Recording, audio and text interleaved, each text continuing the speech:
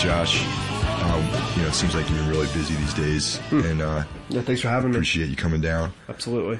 So before we kick things off, just want to point everyone in the direction of Datsusara Bags, who you can check out if you want to get all hemp MMA equipment, or even if you don't train MMA, you can use those bags to carry computers, whatever. If you go out on a trip, you can put your clothes in there. I find them very useful.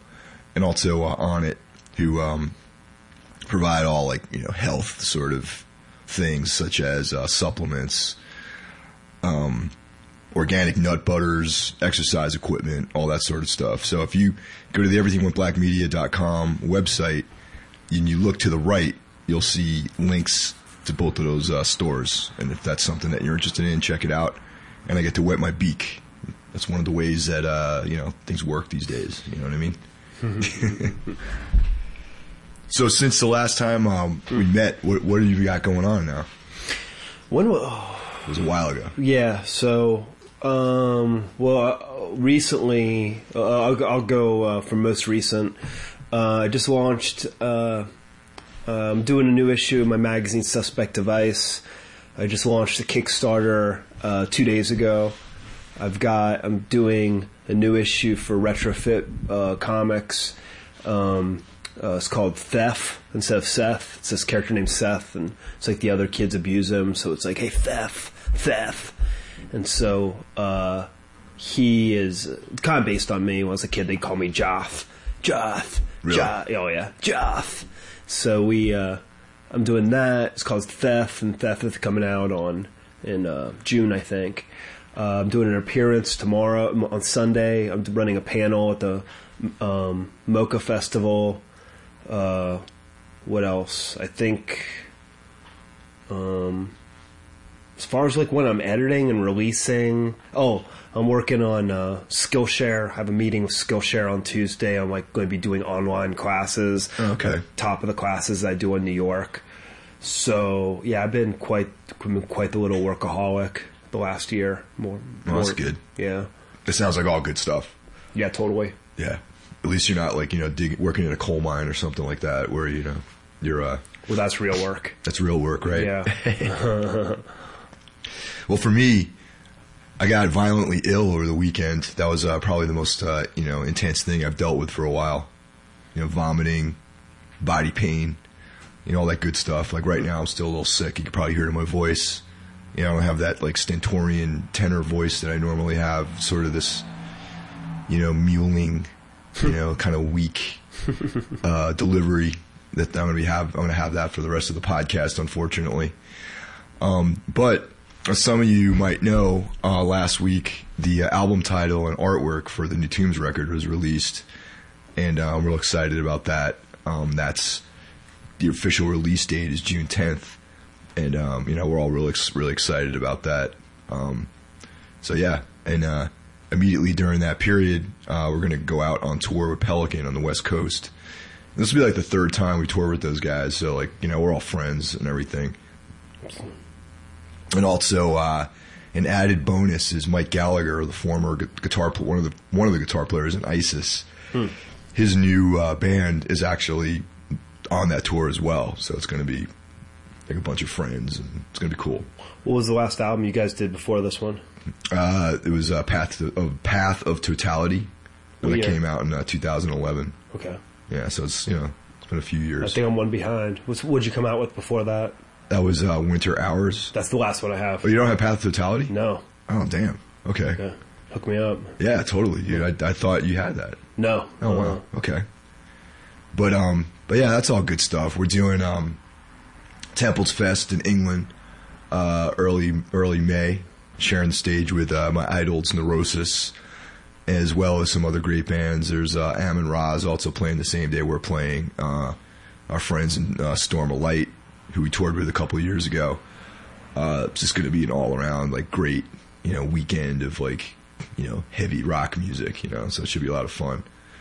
It's going to be one of those deals where we fly in, do the gig, fly out. So hopefully it's not too crazy.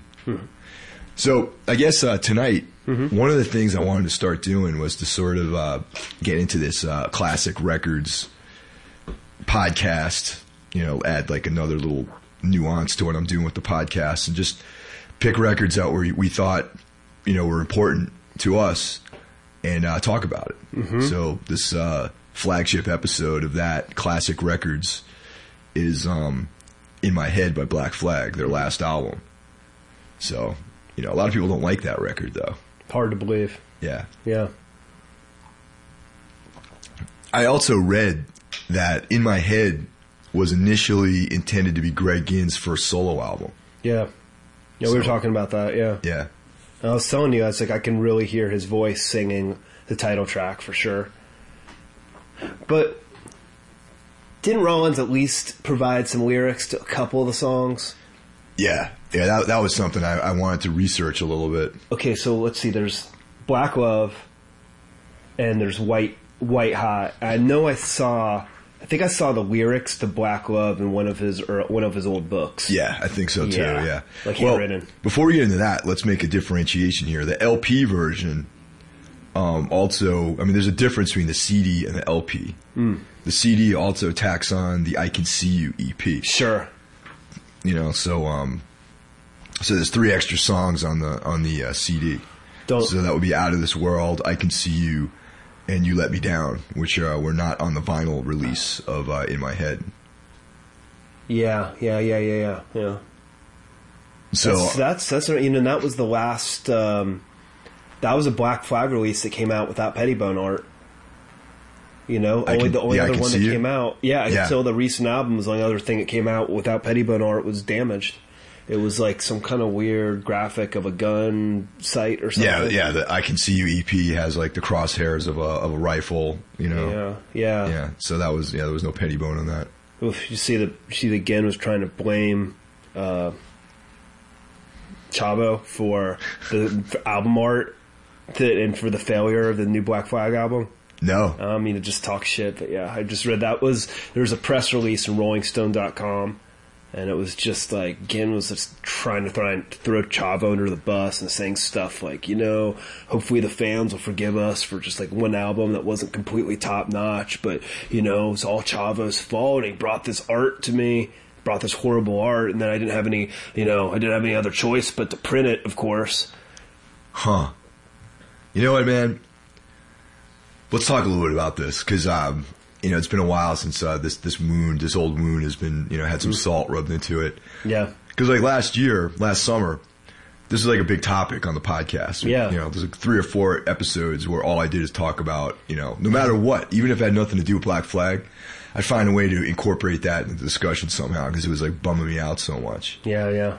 So I don't know about you, man. I don't consider that a Black Flag record. That's just like some weird like attempt to like cash in on a name, and the motivations were about pretty much anything but making another album in the spirit of a new Black Flag album. It was about, you could say it was about the lawsuit, but there's nothing, it doesn't make any sense. My friend is like hung out with all of the dudes from, who are in Flag now. And he told me is that they always talk about Ginn.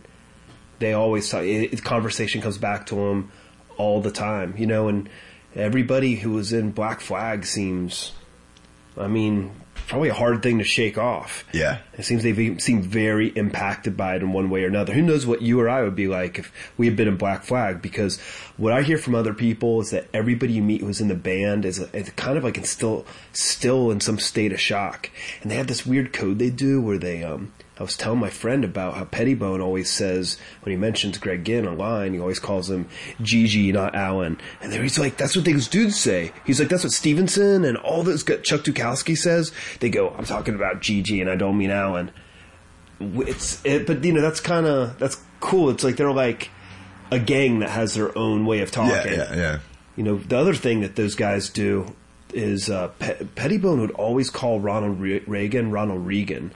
And you can hear that. Isn't that like that's That's on an old Minutemen album where he goes, this goes out to Ronald Reagan, wherever he is. I hope he's sleeping safe tonight. And they start doing Little Man with a gun in his hand. It's some kind of weird Huntington Beach thing, some kind of inside joke. Anyways, he tells me they talk about Ginn on a daily basis and the impact that he's had on them and what they're up to. So no wonder we're talking about it. Yeah. So, what is the status of the band though now? Is it just, are they going to try to do another album, do more touring? Yeah. Well, I know because Mike V is allegedly the singer now. Yeah, and he supposedly is going to make, he says, he's going to go, he's full tilt sprint to the end of the line, that he's like, this is what my future's about. I'm ready to be the singer for Black Flag. And he's kind of being Ginn's mouthpiece because Ginn doesn't talk to the press, is what I understand. And he said that, they're going to do this and it's going to be more cohesive than it was in the past. And the way that things fell apart in the past is all on Chavo's shoulders, which is kind of awful. Wow. And they just threw him under the bus completely. Yeah. I find that hard to believe that it's all rests on one guy, the failure. Yeah. The artistic failure of that record and the whole thing. Yeah. I mean, I didn't hate the album. And one song, I think the song that closed it off, I liked. Talking to Eric, who was on here with me last time, he understands music technically like you do, and he was like, those songs aren't finished. And he said they're not mixed either. Huh. And he said that if you listen to it, all the songs just end. They don't even fade out. They just stop, like, on a dime. And he was telling me that that's a result of them not being mixed. It's like it's not a finished album. They just threw a bunch of shit together. Wow.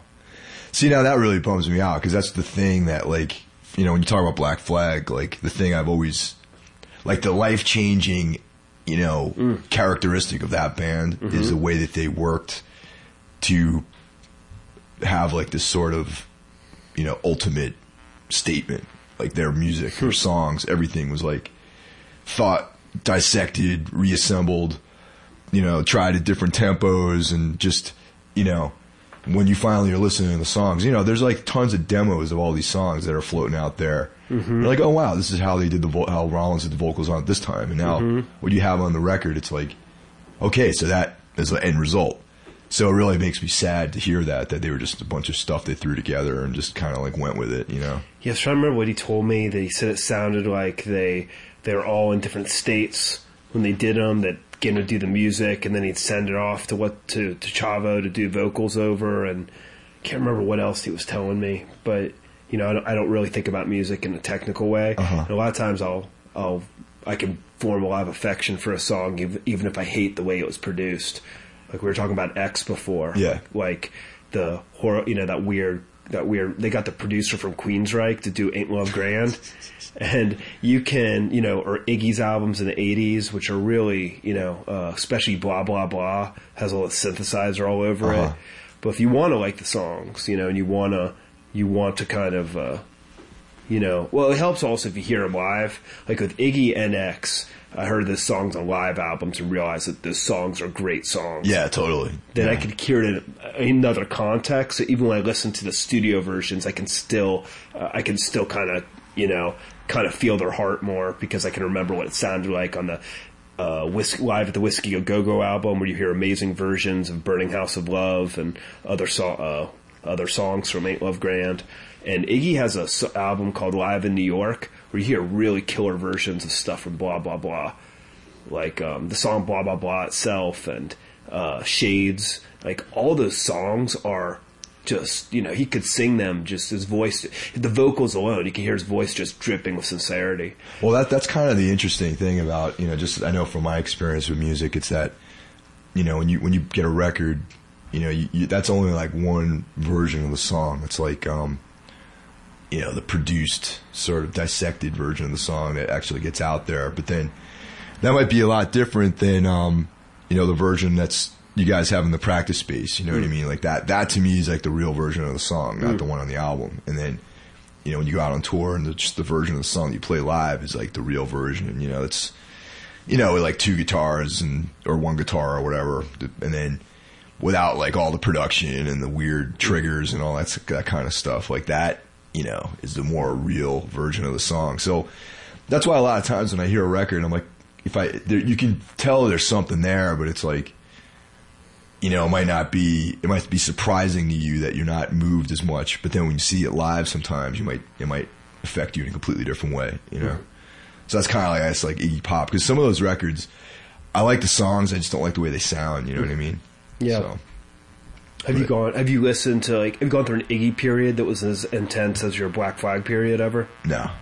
I mean, I always liked Iggy and the Stooges, but I would be lying to say that he was like, like this, sort of huge influence or something, or, I was a huge fan. I mean, don't get me wrong, like I have many Stooges records and, I like Iggy, but I was never like a student of his music like some people are, Well, he's one of those, he's a lot, the thing about him and Rollins that is similar and is that, they have personalities that you can like through the music, and the charisma comes across, and they're really likable and they're inspiring. Yeah. They're a little bit like superheroes. Yeah.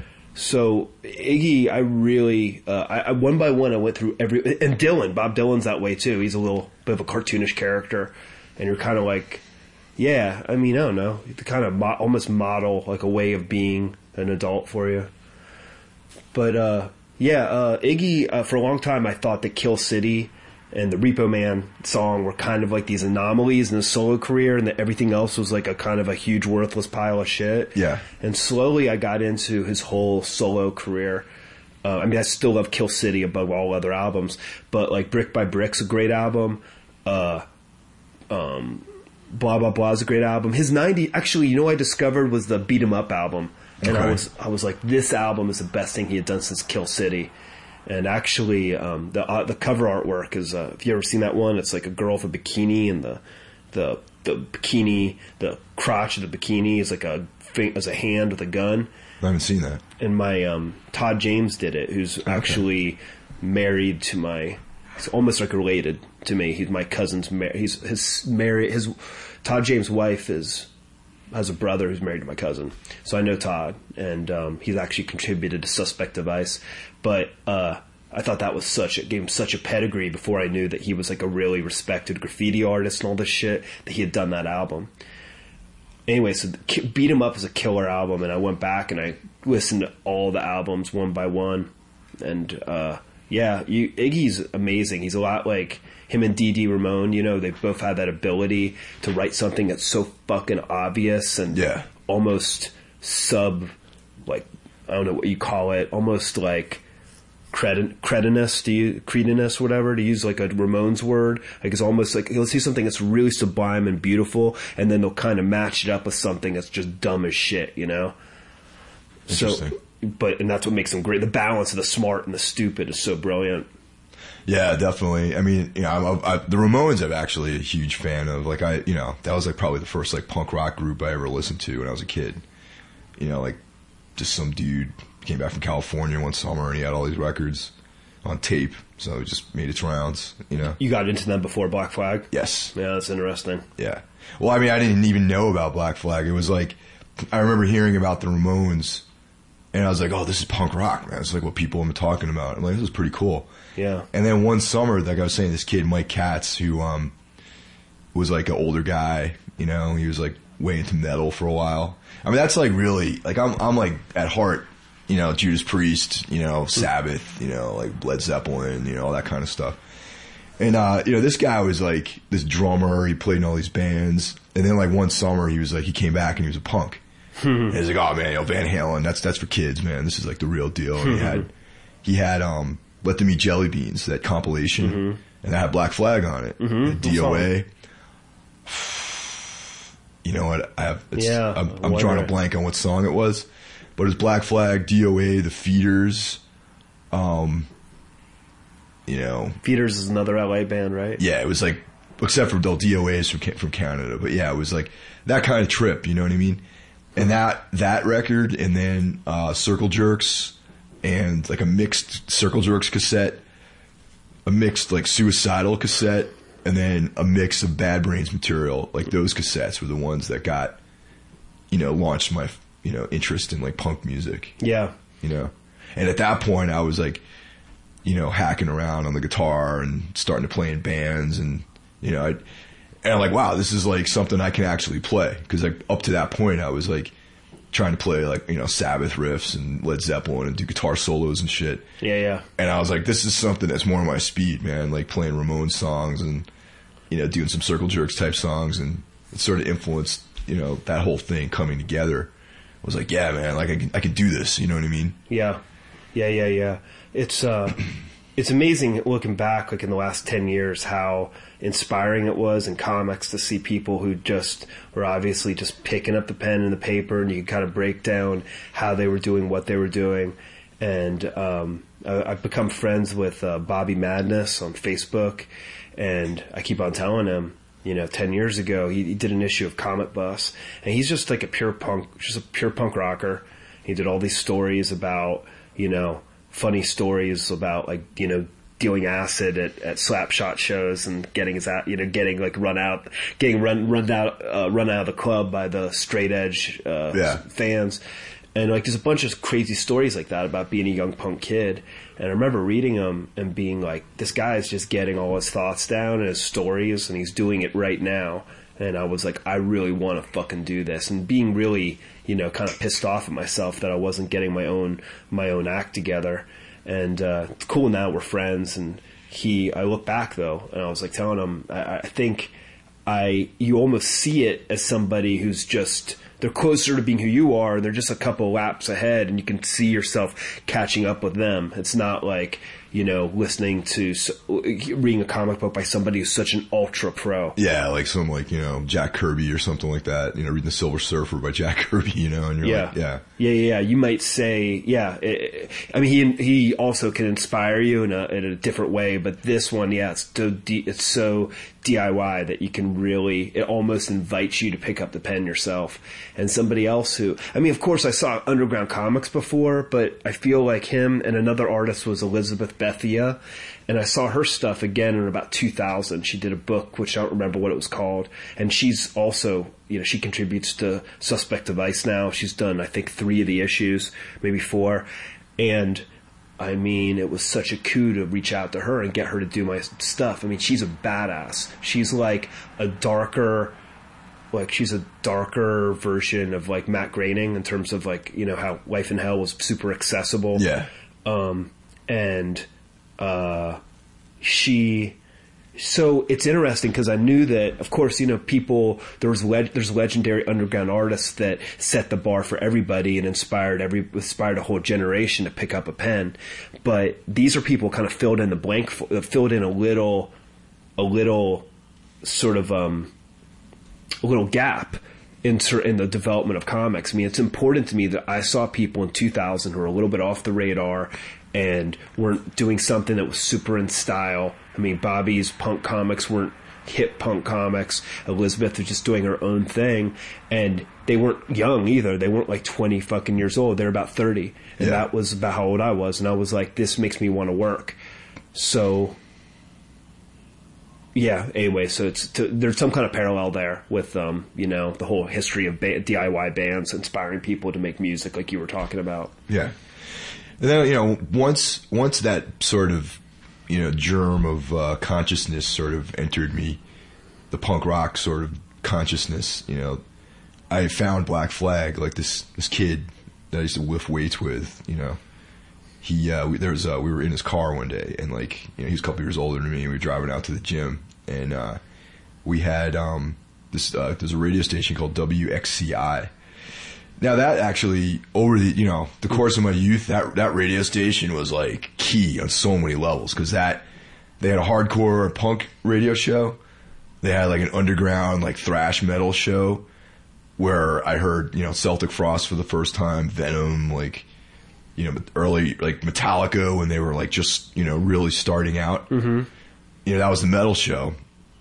And then on the punk show, I heard Black Coffee by Black Flag. So I was like, wow, this is like fast Black Sabbath, you know. I'm like, so how old are you at this point? At this point, I was like 13 or 14, maybe. Oh, so it was like right when the Black Coffee was coming out. Yeah. Yeah. And I was like, yeah, this is like, I can get behind this, man. This is like cool, you know.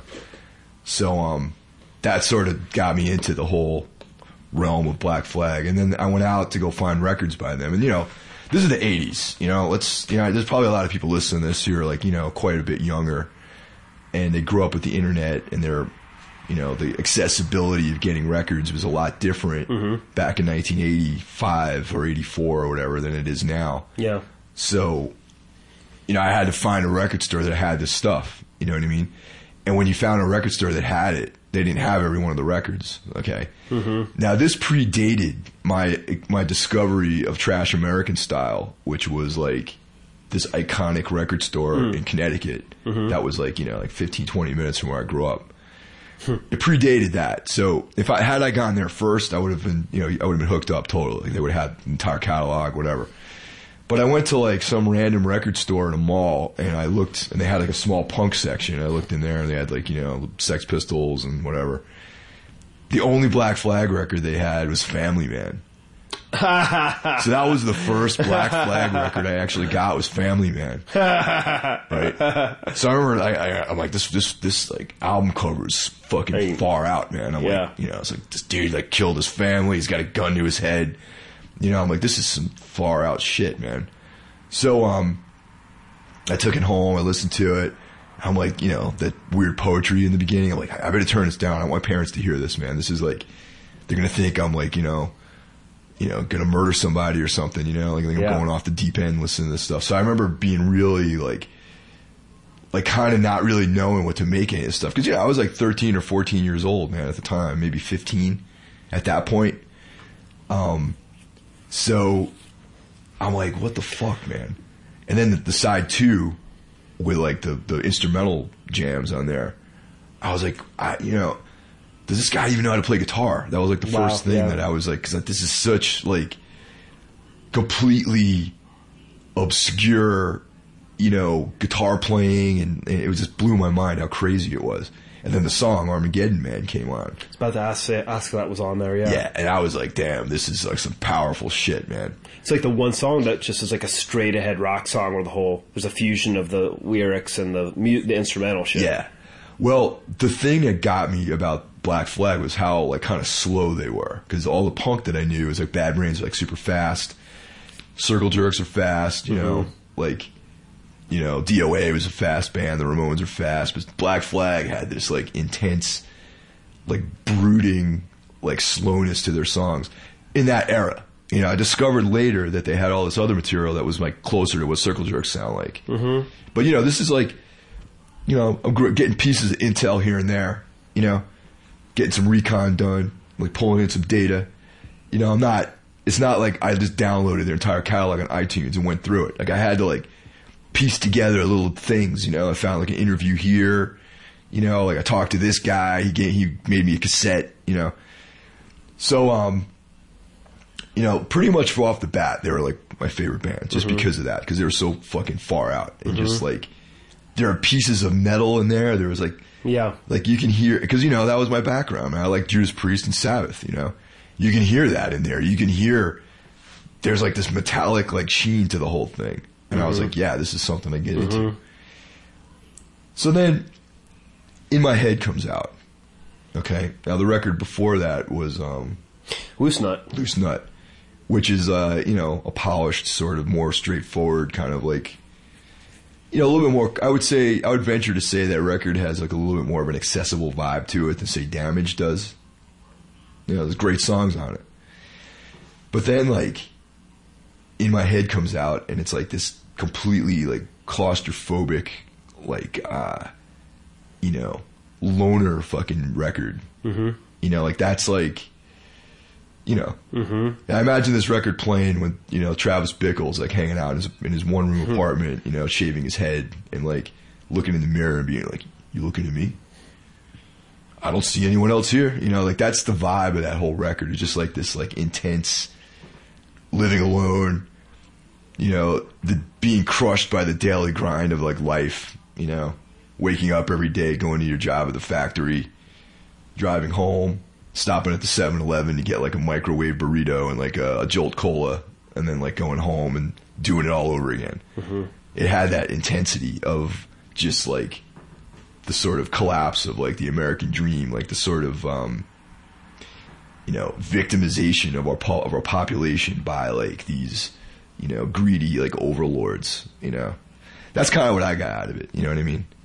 And, but yeah, I mean, and then I read recently that was supposed to be Gins, like, one of his first solo album, so, I don't know. Mm-hmm. Like, did you hear that? Like, when did you get into that record? Well, I'd say actually they did a review of it in I lived in Columbus, Ohio, and they had a review of it, and they said really briefly in the paper, it had just come out, it was like 85, and it said, the reviewer said that Black Flag had turned into Black Sabbath, and that was a kind of, that was, my early experiences with juxtaposition of two opposites. I was like, and I remember it was very much like an idea of, how can I put this? This is an idea that really supports the status quo. It's kind of like, look, this this wild horse, it's kind of tamed, and it's just part of, it's doing, not trying to be renegades anymore, they're doing an older style.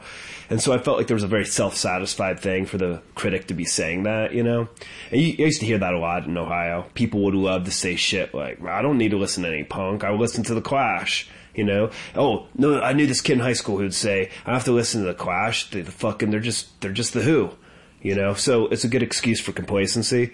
But anyway, so then a couple years later, I remember in Maximum Rock and Roll, like Ben Weasel was talking about his whole history of punk, and he said, I heard the first Black Flag album, I felt like breaking things. When I heard the last one, I felt like vacuuming my carpet. I don't get that. Yeah, I don't get that at all, man. Took a while. It makes me want to like blow up a fucking building. When I heard that record, I wanted to like plant dynamite in the fucking building and blow it the fuck up. That's what I really wanted to do when I heard that record. I want to vacuum. But hey, that's Ben Weasel, man. It's Ben Weasel, and it did sound, like you said, you already had a lot of affection for Judas Priest, and a lot of punks, that's just that would have been enough for them to not look past the surface. That sounds so metally. I did get a big sense for, I'd say, in maybe 5 years, from like 89 till like 94, I think is the first time it started to be reevaluated. Now, I heard it, I had a shitty cassette of it, I didn't think it was great, and then I got another cassette version of it the first week I moved to Los Angeles, and I got really into it, and I found out pretty quickly it's a really good makeout album. Oh, good. Cool. Really? And, yeah, I mean, not that it was it's just some like girl that I was having some little like thing with, which was a total fucking mess. But we were at my apartment, and I was really lonely, and we started like making out for like a couple hours while playing it, and I was like, I'm really getting deeply in touch with this girl and what it means, listening to this is like the Barry White of punk albums. And then at one point she kind of looked up and she was like, are you really into this music? So we weren't really seeing it didn't hit it the same way with her. Huh. But I remember I'd heard, and then later on I heard somebody else say the same thing. They discovered it's a great sex album. I never really experienced that, honestly. But this brings up a point where it's like, I think one of the reasons why I never have been, I mean, I like punk, man. I consider myself at heart, sort of a punk, like in ethics, I guess, but like so many punkers are like just, like these fucking people who just like what they like, they have this very narrow idea of what punk rock's supposed to be. And I think that they have like sort of they've policed their own scene into non-existence and irrelevance, because they don't allow any, and it's like, it's like if you had an island of people that were all living, together, and they just fucked each other for like decades, they would all be a bunch of retards, That's kind of what punks are. It's like all they do is like rehash the same riffs, there's like the same kind of lyrical content. They don't have any new ideas coming into their music. And if there is something new, they reject it as being like, oh, well, this is like, some like Black Oak, Arkansas shit, man. Like, I don't need this, And by definition, it just makes them, after a while, it just becomes irrelevant. Like, you have to have new ideas. You have to have new DNA into the primordial soup, to make things progress, And I guess like earlier on, that was my big schism with like punks, where it's like, I was really into that record. And even like, throughout my life, I was like, yeah, man, everyone's trying to tell me, like, oh, man, I like the Keith Morris Black Flag best. I was like, are you fucking kidding me, man? Like, yeah, that stuff's cool, right? But that doesn't stand up to the Dez, you know, what Dez was doing. And in my opinion, like, the most sort of out there progressive portion of the band was the era that Rollins was in, along with like Bill Stevenson and Kira, and you know that lineup. You know, a little bit of Dukowski in the beginning, but that's the thing. That's my biggest criticism, man. It's like, you know, everyone's got their head so far up their ass that they don't want to hear anything new, and then when something new is presented to them, they just run away from it because they don't know how to process it. You know, and it's just like, I don't know, man. I mean, really, I like Jawbreaker, you know. But they're a fucking pop band, really. You know what I mean? It's like they're not... Yeah, I guess they're punks as people, but their music does not challenge me at all. But their music is just a bunch of 3 chords put together with like songs about dudes' girlfriends and... You know, like, from Discord? Yeah, Jawbreaker was on... they weren't on Discord. They were on some East Bay label, and then they got signed to a major. You know? You know, I think they're a great band, man. I like them. You know, I used to like to hang out with girls who had Jawbreaker patches on their bags, and, you know, they had like, you know, the baggy pants and everything, and that was all cool. But that music doesn't reach me. That doesn't make me want to go out and like blow a fucking building up like Black Flag does. You know, I don't know, man. That's just always been my thing. And maybe that's why, like, you know, I've never been able to fully connect with some of this stuff. You know what I mean? What do you think of, like, Loose Nut was really like an album where the band was like kind of claiming this, they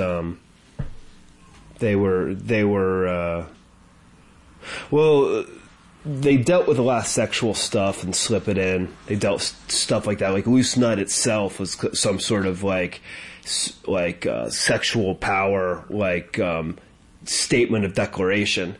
I think it was like, you know, that idea of the power coming from your nuts, from your balls. Yeah. It's a play on word and all that.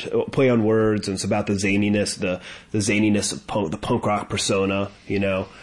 But there's something also where Black Flag careens over to some creepy territory where they don't know what the fuck they're talking about. And Ginn got worse and worse with his solo albums. He did there was some weird shit. I think I talked about it on here before on like the El Bad album. Yeah.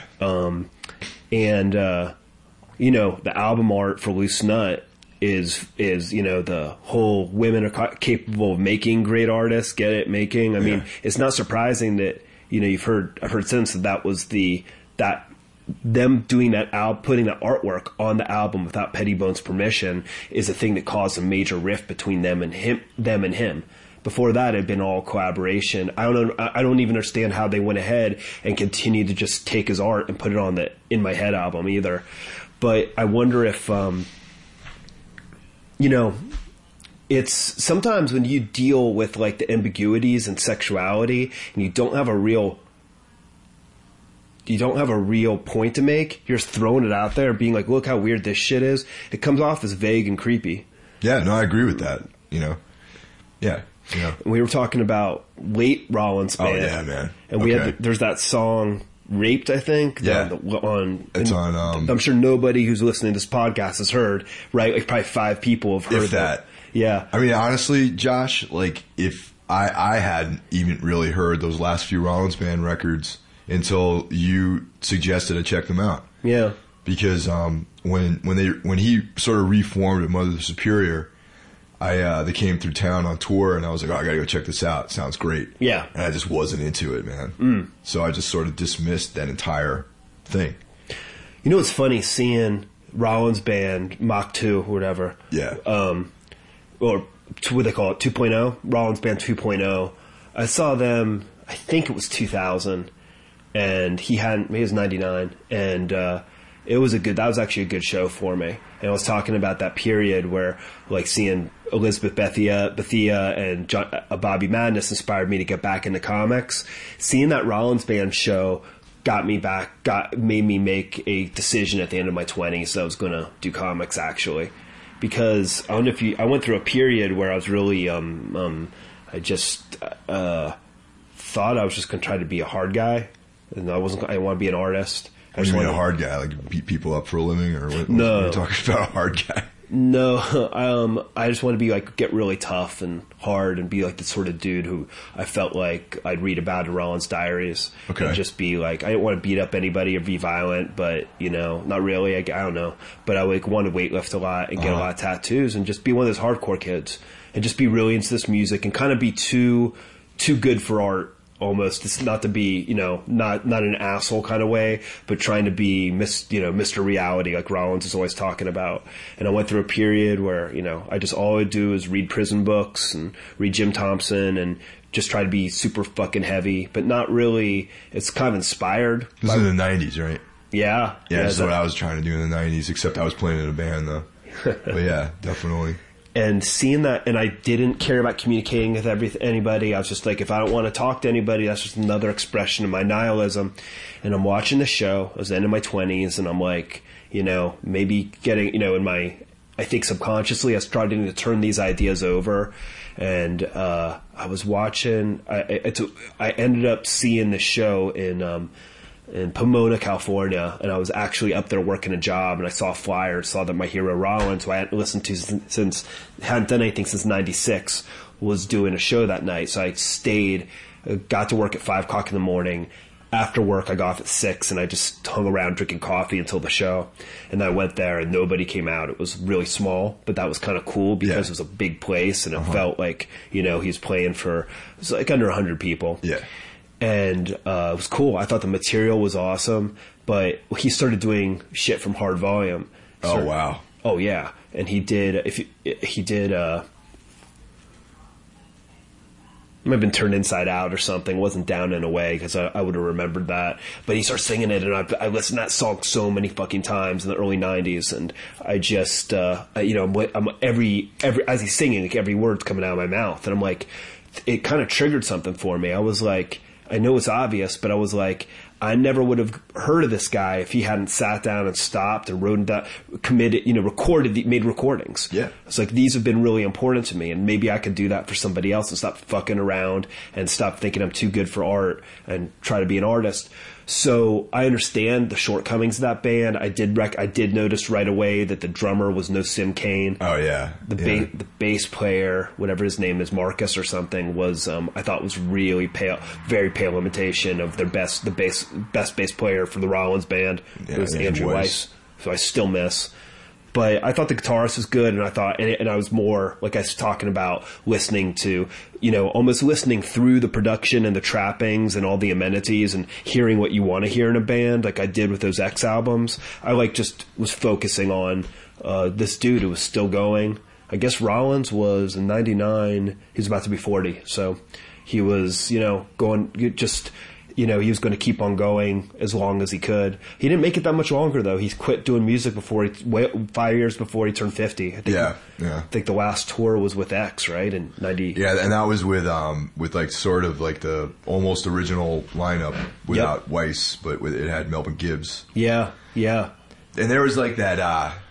There was one of his books had like the journal from that tour. I had that. A Dull Roar. Yeah, that's what it is, and they're kind of. There was like the idea of maybe doing more stuff, and but then like ultimately it was like, this is not where we're at anymore. Sadly, yeah. Yeah. I honestly do feel let down that Rollins doesn't continue with music. Honestly, I don't understand that. Well, I mean, I think the fact that it's weird. He doesn't have anything on Spotify. He's got Wait, and he's got End of Silence, and that's it. And I bet he's one of those dudes, from the little bit I've heard him say in the introductions to his books, he's one of those artists, I bet, who's really critical about anything he put out. So like when he re-released, he did that book, The First Five, which is One from None, which is a shitty book kind of actually, but he did Pissing in the Gene Pool, End to End, 21361, and Polio Flesh. And he said, well, I busted these books out. And he goes, I was surprised that they're actually really good. This is like 95. And I'm like, are you crazy? You think, Bang is a bad book. Now Watch Him Die is a bad book. Those were your fucking good books. I bet he's one of those artists who he has a blind spot for what's best about what he does. I bet he doesn't know how good the album, these really, really late albums are. I actually got to say that I enjoyed them. I mean, I think that, like, in general, I just feel differently about it. I mean, at the time when this new band came out, I wanted Chris Haskett and like Sim Cain, and I didn't get that, so I was like really resistant to it. Yeah. But like we were talking about Iggy, how Iggy is like still Iggy, even though some of the records sound a little weird, you know, but the sort of, you know, spirit of the music is still intact, and I think that's what the Rollins Band stuff is. Like the ones that I heard, I wasn't able to get all of them, but I had Nice and Nicer Shade of Red. Nice and Nicer Shade of Red, which are sort of recorded around the same time, right? Because they were one's like B-sides or outtakes of the other, right? Yeah.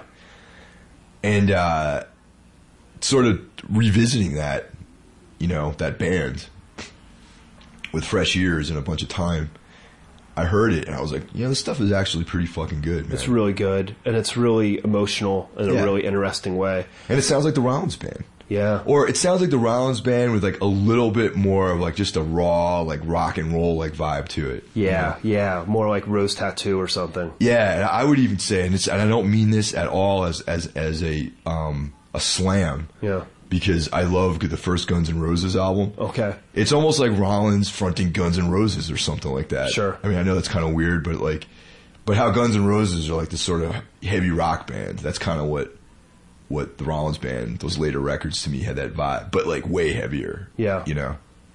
So what did you think was the best song that you heard on them? Marcus has the devil in him. Devil in him. How's that one go? I can't remember. It's like this brutal, like, it sounds like Celtic Frost or like Buzz Oven or something like that. Yeah, I can remember. Yeah, man, he has a lot of good ones. There's song, there's some really cool kind of sad songs. Like there's this one called, there's one which is obviously about Joe Cole called Side by Side, which is really good. And there's one which is about like kind of walking until he freezes to death. And I think I've heard him say before that's his fantasy of how he'd go out. And he just, so it's called like Frozen Nights or something. There's one which I really like how bleak a lot of the songs are. They are, lyrically, man. There's one which is on Yellow Blues, which is my all-time favorite of that period, called Hold On.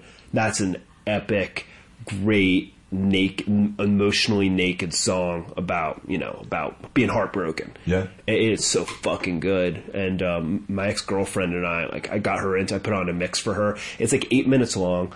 So to me, there's really long songs to me are call back to Hot Animal Machine. Yeah. When he was doing, and then he has some, speaking of Hot Animal Machine, Hot Animal Machine, he was trying to top what they had done on side 2 of My War. Mm-hmm. So, when he does Hot Animal Machine Part 2, I think, which is just all the screaming and the soundscape, he's got songs that are like that too during this period. So he's got one, but he can't scream in the same way. So he was doing a lot of other sounds, you know, there's like some weird studio tracks where he's making these like Godzilla-like screams. It's not like he's using a different part of his throat because you know the throat at that point the instrument that was his voice had really been altered from back in the day. Oh yeah. I mean, totally. Yeah, I mean, he also, I think Henry learned how to sing as opposed to like when you first start doing this thing, you're just like banging it out. You're just like like you don't even know how to breathe or. Mm-hmm. And if you remember, there was a point in time where he had polyps in his throat. Yeah.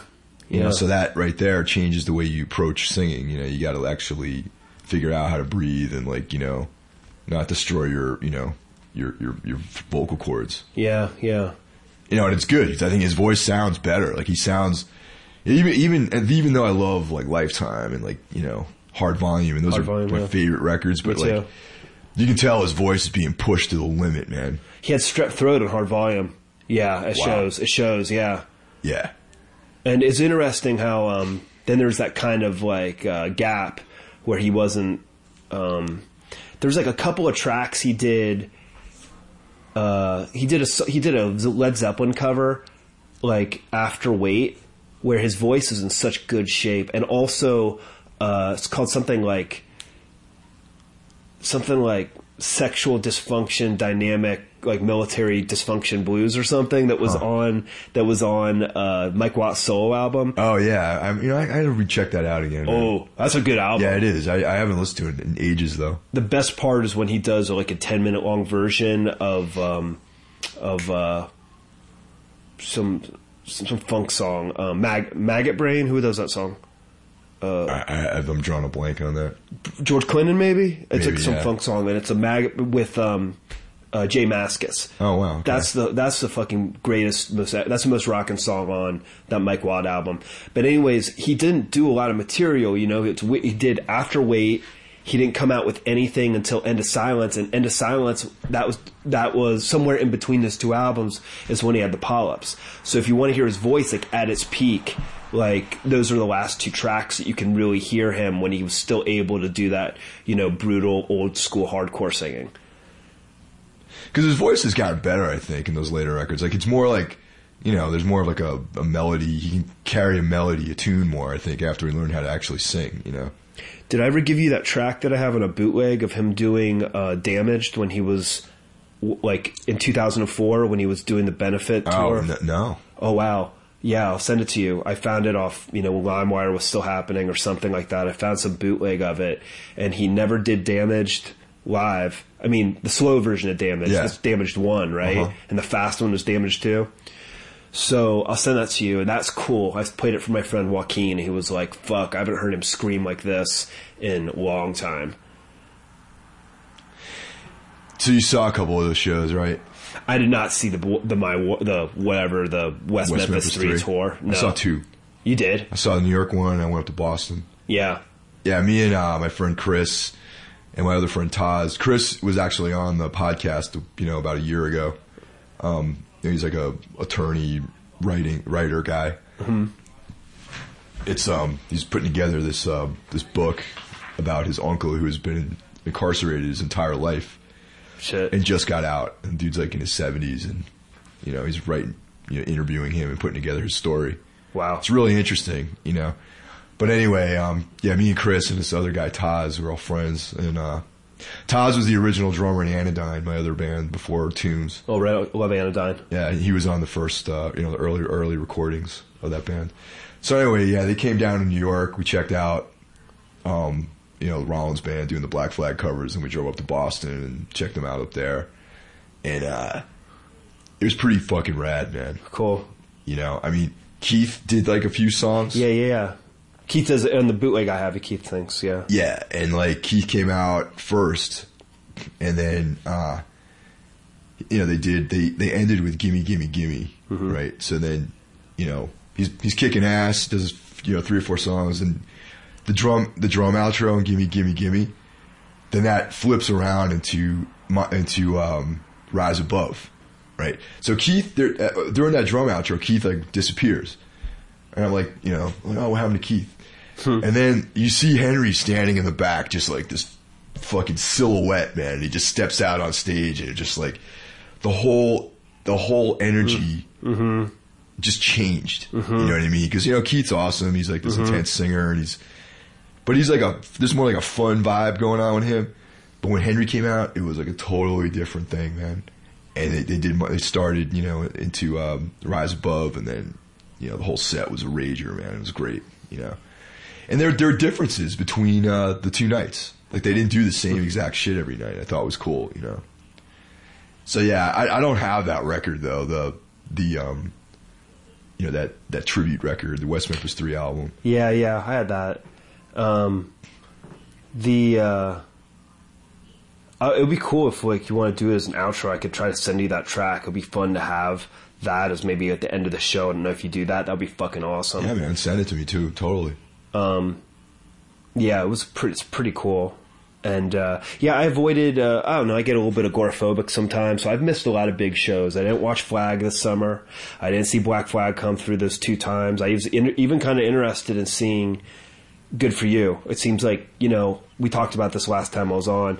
A lot of times, even if the music isn't as good as the stuff they did at their prime, they're going to be more excited about it. You know, I like it's going to be a little bit less played out for them. Yeah. You know, I remember seeing Agnostic Front do a show, and they had just come out with Something's Gotta Give, and the stuff, it was just artistically more exciting for them. You could feel it. So I saw one of my all-time favorite vocal performances was in '96, watching Murray do Something's Gotta Give, and just like rocking himself back on his heels and just doing the new material. Of course, it was cool. It was cool seeing him do the United Blood material. But same thing with Joan Jett. I know her new songs aren't as fucking epic as her early solo material, but when you see her live, she's more excited about it. It's more genuinely exciting for her. Yeah. And suppose the stuff that she can't, I mean, how can you sink your teeth into it anymore when you've chewed it up so many times, you know? Most people in bands don't want to play old material.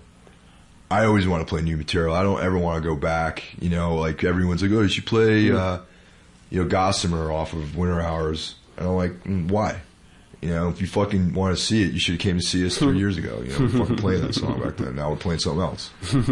Seriously, you know, it's like you missed it. If you wanted to see that, we were in your town on this particular day. Where the fuck were you? Yeah. You know, like that's how I approach it. You know, my editor, my friend Box Brown, he's talked about that, how he doesn't like return. If he finished a book last year, now he has to return to it because the company needs him to edit it. The label needs him to edit it. He fucking hates it. He's evolving, and he's into whatever project he's working on then. And I feel the same way. It's a weird process going back to some. It might be fun if it's something that's 20 years have passed, you know, and you're going back, or 40 years, and you're going back to something you did at the dawn of your career when you're at the at the end of it. But anyways. Yeah, I don't know, man. I just feel like, you know, like even these bands like the Cro-Mags and, you know, Agnostic Front, like they're doing this thing of the lineup on Cause for Alarm is playing at that big, you know, Tough Guy festival that happens in New York every year. Super Bowl of Hardcore? Something like that, yeah. And so they're playing that lineup, which is never played live ever. I thought okay. No, they put together that lineup to make that record, man. It was not like the band, you know what I'm saying? Yeah. But I'm like, dude, it's been like 30-something years, man. Well, yeah. It's like you're a different person, man. Yeah. It's like that. I'm just not into that stuff, man. You know, or when Judge had a reunion, especially when they were Youth of Today. I'm sure I would have been very excited to see Youth of Today, but I didn't go. Yeah, I don't care. I don't give a fuck, man. It's like I'd be more excited to see Better Than 1,000. That's my favorite band by Ray. Anyways. Yeah, that stuff was pretty cool. You know, but it's just like the reunion thing, man. It's like I remember. I think when CB's closed down, that was like the beginning of the reunion wave. You know, it was like because all these bands were getting together to play these last shows. And now it's like, oh, hey, man, why don't we do more of these dates? Yeah, and then it's just like, it just got out of hand, I think. Like, there are bands reforming that most people really don't care about, you know what I mean? Like who? You don't want to say? I don't want to say. Yeah. You know? And there are some bands that are just like, you know, they have like one record out, and they're like, oh, yeah, we're having a reunion. I'm like, come on, dude, really? Yeah. I don't know. That's just my take on it. I haven't gone to see. I love Negative Approach, and I love John Brandon is my all-time favorite singer. I think I missed out. Like I said, I get a little agoraphobic sometimes. I just can't get the energy to go with a bunch of fucking knobheads like out in front of the stage. That's why my favorite shows have been the ones where, for whatever reason, the band managed to slip past the audience and were like so underestimated, you know, whatever, they were undervalued that I was like one of the only 30 people there at the show. Those are my favorite shows. So when I picture like a big, like all these fucking, you know, I don't know, all these like normal fucking people go to shows, like as many popular shows as they can going. I don't need to judge people, but when I picture just a huge parade of personalities there in front of the crowd, I always get a little bit exhausted. Yeah, I hear you, man. You know, I saw a Negative Approach. I think it was like at least a year ago, at that venue here in Greenpoint, Warsaw, maybe. Yeah, oh, fuck. It was some Southern Lord like Power of the Riff thing. and it had Pentagram was the headliner. Who Okay. I wanted to see them. I like Pentagram. Okay. Agnostic Front. Oh wow. Negative Approach, and then some other bands. Yeah. And I got there to see Negative Approach, and I was just like, really, I would rather see Easy Action. It's like the same thing. Yeah. I love John Brandon. Man. Yeah, I want to see him current. I don't want to see him reaching back to the glory days. I don't know. That's just me, I guess. I don't mean to be like a negative blanket of, that I don't mean to do that to people, but for me, that's not what I want. You know what I mean? Yeah. Well, like you said, I'm sure you saw positive things in it, just like with the Black Flag, the Rawlinson and Black Flag tour. You found that really inspiring. I'm sure I've watched footage of Negative Approach, doing shit on YouTube, and definitely I'm like, I wish he was this malevolent wave of darkness like he was in Laughing Hyenas. Yeah, man. Absolutely. But, that's soul music. And like, why aren't people caring about them, man? Like, why aren't people going crazy about Laughing Hyenas? I don't know either. And I remember talking to John because I've seen him tour year in, year out since 1989, so for like 25 years. And I remember 10 years ago, he was like, people come out and they'll say, why don't you do some negative? I mean, he said they were just started doing the NA songs with Easy Action. He said people were really responding, and he's like, kind of out of the corner of his mouth going, I was in another band for a really long time. Nobody ever talks about the Hyenas. No. And I don't know why. Oh, no, I either. Yeah, it's a drag, man. Yeah. I don't know. In some ways, maybe it's inspiring. I mean, to think that maybe if you're doing work and you're not getting a response to it, it might actually be really good. It's possible to do really good work that affects a small group of people and not become even a cult figure. It's weird. I mean, the Hyenas had a cult figure heyday, but it's always very, why is Nick Cave and Tom Waits completely revered when, Nick Cave at least is fucking great. I couldn't give a shit about Tom Waits. I don't like Tom Waits either, honestly. I don't like him either. But why is like Thalia Zedek and Azita from he used to be in Scissor Girls as like a solo career on why or who else? Why are they ignored? Why is White Magic ignored? Why is Slant? Why nobody talk about Slant Six and the Casual Dots and Christine Blat's bands? I mean, those bands are they're historic. I like the Ian MacKay's interviewed. He doesn't give a shit who says something is unimportant. He'll call something important if he knows it's important. He knows that the music that he put out on Discord is for the most part important. There's a couple of bands that were complete shit on Discord, but majority of them are super fucking important. Yeah. And the ones that I think are shit, he still wouldn't care. No, that's the way it should be. Yeah, that's what I think is cool. Is like how Ian MacKay, even though I'm not a fan of all of his work, I think that. That dude is like the Evens. That's what I'm doing now. Yeah, they're good. Yeah. I like it. It's not really my thing, but I think it's cool. Mm-hmm. I'll put it on. And there's never going to be like a Minor Threat, Never. That's what I love about it. Fucking A, yeah. There's never going to be anything like that, and there shouldn't be. He would... I wonder, yeah, it's interesting. Back in, a while ago, he was in a very unique position because nobody could recreate, he owned all his music. I think that he was more willing to take a hard line with not selling out than other members of Minor Threat. And that doesn't mean they're bad people, but it means that they couldn't afford to take this stance of integrity that he could. And I wonder what it's like now that the industry's fallen apart. I mean, isn't there some kind of talk that they license Minor Threat t-shirts to Urban America and shit like that? Yeah, there was this big thing on the internet about that. And maybe baseball games or something like that. Didn't they use like a Fugazi song for like World Series or I don't know. That I don't know.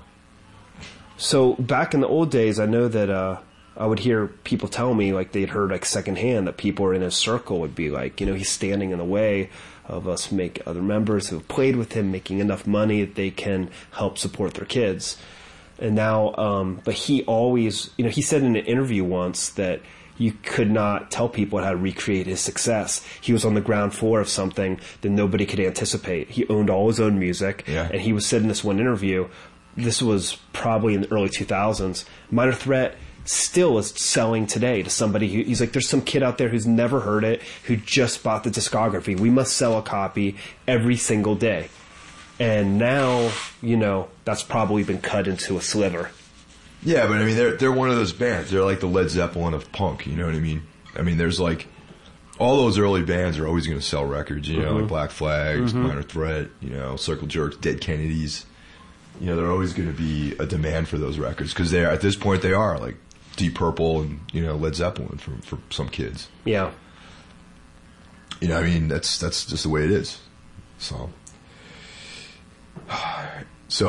thanks for coming down, man. Yeah, absolutely. It was fun. It's fun as shit, yeah. Yeah. You know, once again, I apologize for my voice and the sneezing and coughing, but, you know, just trying to get through this sickness here.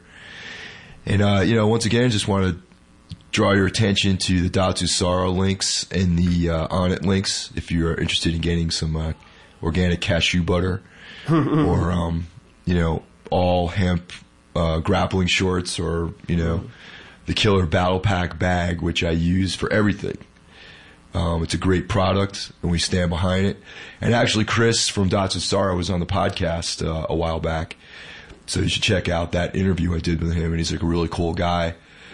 Just trying, you know, just sort of holding up the spirit of independent entrepreneurship. So try to support him as much as you can. Try to support Onnit Labs. And everyone have a good evening.